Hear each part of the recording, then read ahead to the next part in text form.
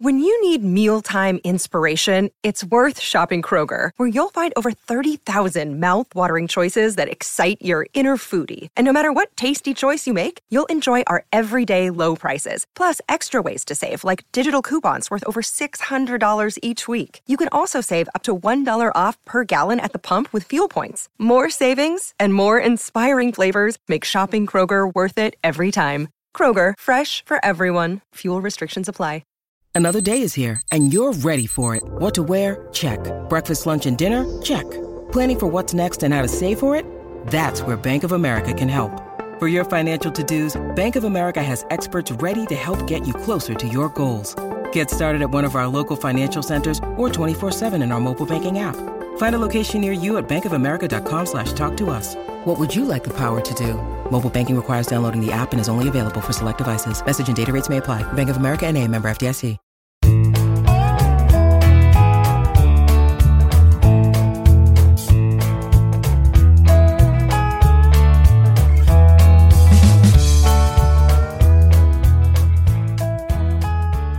It's Monday, February 8th, and you're tuned into the Cleveland Baseball Talk podcast. I'm Joe Noga, joined by Paul Hoynes, our Tribe beat writer.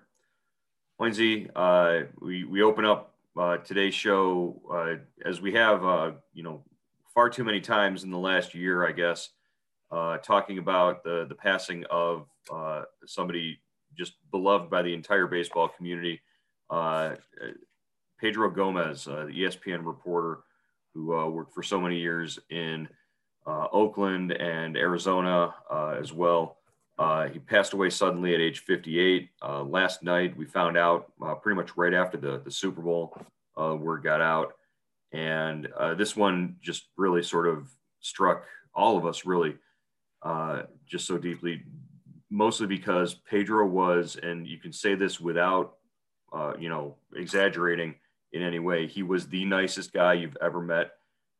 He was so kind and so generous with his time. Everybody has a story about Pedro and the work that he did at ESPN and everywhere really benefited baseball and just highlighted what a good person he was. And to have lost him at such an early age like that, it's an absolute tragedy for the game. It sure is, Joe. It really, it's shocking. Just a couple of weeks ago, Mel Antonin died. And of course, Nick Cafardo and Marty Noble, guys that have died within the last 2 years, longtime baseball writers. And I always think of Pedro as a writer, a beat guy, although, he went on ESPN and got on the TV side of it, and just a great guy. I remember in the 1995 World Series, Pedro, his parents, defected from Cuba, and Pedro talked Spanish, that was his first language. And he'd been talking to Carlos Baerga, and Baerga said, he was struggling because he had a shot in his ankle. His ankle was bothering him, and no one had really heard that. And Pedro came up and told me that. And he didn't have to do that, obviously, but it helped me write a story. And but that's the kind of guy he was. He didn't, he wasn't looking to get a competitive edge per se in that situation. He was just trying to help me out. And, that's something I really thought about last night when I heard the news. And then you read everything about him, and, there's a million different stories like that about Pedro. So just a tremendous loss to his family. Obviously, his son Rio is a pitcher in the Red Sox organization, a lefty, and to his family and the baseball community.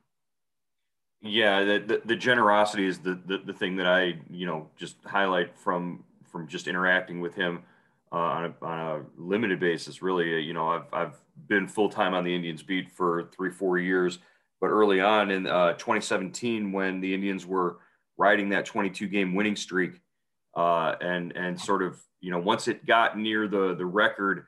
The national guys all started coming around the games, and the press box got a little more full, and the post game media room got a little more full, and Pedro was there, and Pedro was just so warm and inviting to talk to. He didn't have to sit down and do 10 minutes in the Indians dugout with me talking about the Indians' chances that year. But I remember he said, this team could be a juggernaut. That was when the Indians were rolling, and everybody thought, oh, World Series is in the bag for this team. He sat down, didn't have to. I was, nobody in terms of for a national guy to sit down and talk to, and he gave of his time pretty generously.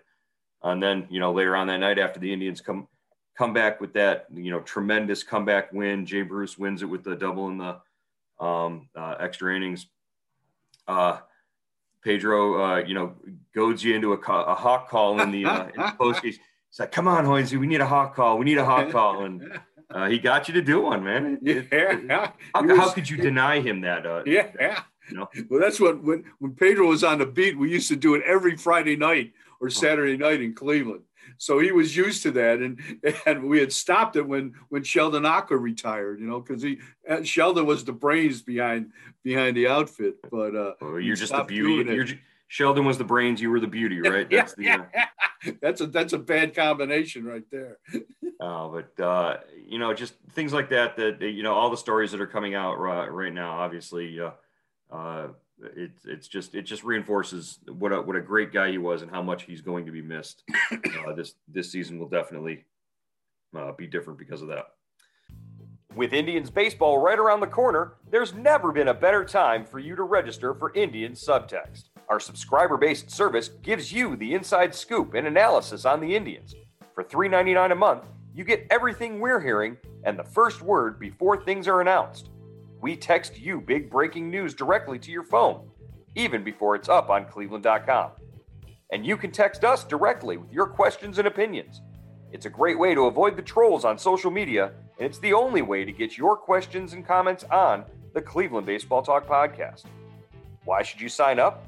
Here's one of our subscribers, Bill from Arizona. I think it's great the way you guys have handled it this year, and appreciate the fact that, you usually, when you're able, respond pretty quickly, either just to me or to everybody. And it's nice to have a little insight on some things, and then maybe an hour or two later, the story will break. I kind of feel like I'm sort of, on the QT in the know, and it's fun. Bill and all of our Indian Subtext subscribers agree. There's a lot going on with the team, and the best way to keep up is with Indian Subtext. Go to joinsubtext.com/Cleveland Indians or text Hoynesy or Joe at 216-208-4346. Again, that's joinsubtext.com/Cleveland Indians or send a text message to 216-208-4346. We look forward to having you as a member of Indian Subtext. All right. I guess we touched on the other sort of the biggest news of the offseason so far on Friday before we got going. It was Trevor Bauer signing with the Dodgers, choosing the Dodgers over the Mets. A little bit of a kerfuffle there with Bauer. It was announced, or some national guys took it and ran with it, that Bauer had a deal in place with the Mets. That wasn't necessarily the case. Nothing was ever signed, and last minute he pivoted and went to LA. The contract is what I want to talk about. I mean, this is what Trevor Bauer was really looking for all along, was the most money up front, the most money average if you average it out, and the ability to get out of it after a year or two if he wants to. Yeah, I think what is it, Joe? $40 million the first year, and then $45 million the next year, and like 17 the third year with the Dodgers. And he's got an opt-out after the first and second years, so he keeps his options open as far as his perceived goal. Let's say perceived as just signing 1-year contracts for the rest of his career, but it's hard to walk away from $45 million, wouldn't you say, Joe? Right. Yeah, that would be a difficult thing to not pick up that option as on the player's side. But Bauer's goal, I think Bauer's goal overall was to sort of railing against this system that sort of keeps you in place for 6 years and doesn't pay you what you're worth when you're early on in your career. But Trevor Bauer is in a situation now where he can demand top dollar for his performance. Pay me what I'm worth is what Trevor Bauer's whole ethos is as far as free agency goes. And that's, he's in a position where he's going to be able to at least come close to what his value is. Yeah, I mean, he's not getting paid for what he's done. He's going to get paid in his mind for what he's going to do. So that's a big contract for him. He kind of did it on his own terms. Now he's going home basically. He's in LA. He's a Southern California guy. Went to UCLA, and now he's got to pitch. And that's a big team he's on. Defending World Series champs, high profile team, high profile starting rotation, and it's going to be really interesting to see how he fits in there. I don't think he's going to have a problem pitching wise, but the personality wise, it's going to be interesting. Definitely. Bauer, if he makes about 32 starts in a season, if he pitches healthy, which he's always done, unless he's taking line drives off the leg. If he makes that, he'll make about 1.8 million per start, according to that's. Think about that. That's pretty good. Bad. 1.3. I think it's 1.38. I'm sorry, 1.38 per start if he makes like 30 starts. That's kind of crazy, and that leads us to a lot of people came out when they saw the numbers on that. They said, "Oh well, Trevor Bauer's now making more next year than the Cleveland Indians' entire payroll." And that's not entirely accurate. If you take the number of guys who are under contract, I think there's 8 guys under contract right now for the Indians, and you're not counting the other guys on the 40-man roster or even 26-man roster that are going to make league minimum contracts. That's going to bump that up over a $40 million threshold. Yeah, the Indians should come in right around 50 million. Trevor's only making what 3, 4, 5, 10, whatever it is, 9/10 of what the right, exactly will be. So, but hey, that's the have and the have-nots in Major League Baseball, and just think what the Dodgers' payroll is going to be if they sign Turner. I don't see how you base, can. They're going to be way over the Is Milwaukee the happiest team that they signed that LA signed Trevor Bauer, because now LA can't afford Justin Turner there. We've heard that Milwaukee was the team that was hot and heavy on Turner. So yeah, and Milwaukee was also interested in Jose Ramirez as well, but from Chris Antonetti's comments last week, I think Jose is off the market, at least for this year. Looking forward as we get closer to pitchers and catchers reporting and spring training opening up, we found out this afternoon that there will be some changes to the spring training schedule as they relate to COVID protocols and just sort of trying to keep everybody healthy and safe through the beginning of spring training. The teams in Florida will sort of isolate into pods and play their games. West Coast teams in Florida will play each other, and East Coast teams in Florida will play each other. And we learned that something similar could be in the works in Arizona, but not as drastic, because in Arizona the traveling between locations is a little easier, not as far. It's a lot different, and they should still be able to have some semblance of a little bit more normalcy. The only thing will be the elimination of split squad games. Yeah, Joe, I think they'll probably work in another off day in there. The Indians season, Cactus League season, was supposed to start the 27th. Now it could start. It looks like it'll be moved back a day to the 28th. And, I would think, they're still going to play, close to 28, 30 games, exhibition games in Arizona. And, but I think they're just trying to, like you said, be a little more cautious and, probably, just try to get through the spring training as well as they can and as healthy as they can. if you like Indians versus Reds matchups, you're going to get plenty of them, I guess, coming up in the Cactus League. Yeah, there's a possibility they play each other. I think in a regular spring they play each other about 6 times, 4 to 6 times. Anyway, it could be more than that. Yeah, they could become intimately aware of each other's presence, as they move towards the start of the regular season. Speaking of Cincinnati, the Reds have made a couple of moves. They signed D. Strange Gordon to a minors deal. Gordon's a second baseman. They've already got Mike Moustakas there. Are they sort of banking on maybe the possibility of the DH slipping in at the last minute in the National League? If you can DH Moustakas maybe a little while and play Gordon at second base, or he's also played outfield as well. Yeah, he's played center field. Yeah, I think the center field experiment didn't go so well in Seattle for D. Gordon. I think he's more suited for second base. He's played a little bit of shortstop sporadically. I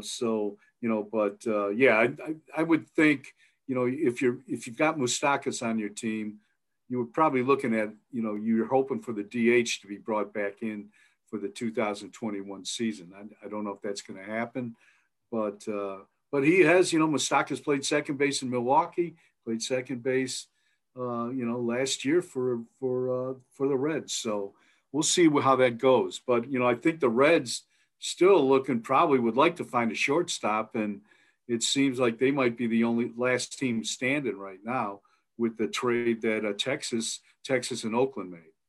Right. Yeah, I was going to get to that. The Rangers and the A's hooked up in a trade. It originally was sort of a head scratcher, but when you think about the financials and the money, it sort of makes sense for both sides. Elvis Andrus goes from the Rangers to Oakland, so he's going to take Marcus Simeon's spot at shortstop. Isaiah Kiner-Falefa is going to be the shortstop of the future there in Texas. So, Andrus sort of had to move on. He's been there a while. He's sort of that last connection to the back-to-back pennant-winning teams in 2010, 2011. But, they got value for the contract that they signed Andrus to. He signed for, $100 million, something like that. They got more than $100 million worth of, certainly WAR out of him over the last, dozen or so years. Chris Davis comes back to the Rangers. So there's the statistical anomaly of Chris Davis. His batting average always seems to fall into a certain number at the end of the year. So Chris Davis will come back to the Rangers. Ostensibly that takes Oakland off the market for Amed Rosario. If the Indians are looking to trade Amed Rosario, one of the two shortstops they acquired in the Francisco Lindor trade. Yeah, definitely. And I wonder, if the Reds are still talking to the Indians, or will, kind of increase their talks with the Indians about Rosario. And, the guy I'm interested in the Texas Oakland trade, Joe, is Chris Davis. I mean, this is a guy, he had 40 home runs back-to-back years. He had 247 and 40 home runs in back-to-back years, something like that. I don't know. But, and he hit the wall. He hit the wall in Oakland and, was injured and really kind of has fallen off since. And I think he could do some damage in Texas's new park. It's going to be interesting to see how he does. Yeah, certainly. As Texas, is in that new ballpark that we saw during the World Series and the National League Championship Series. It's not necessarily going to be the same hitter's park as the Globe Life Field in Arlington was on a hot day. You're not going to get the concrete pavement infield like you did in Texas. So the Reds look like they are spending a little money. Like we said, they signed Sean Doolittle. $1.5 million. They get him from the Nationals. He had knee and oblique injuries in 2020.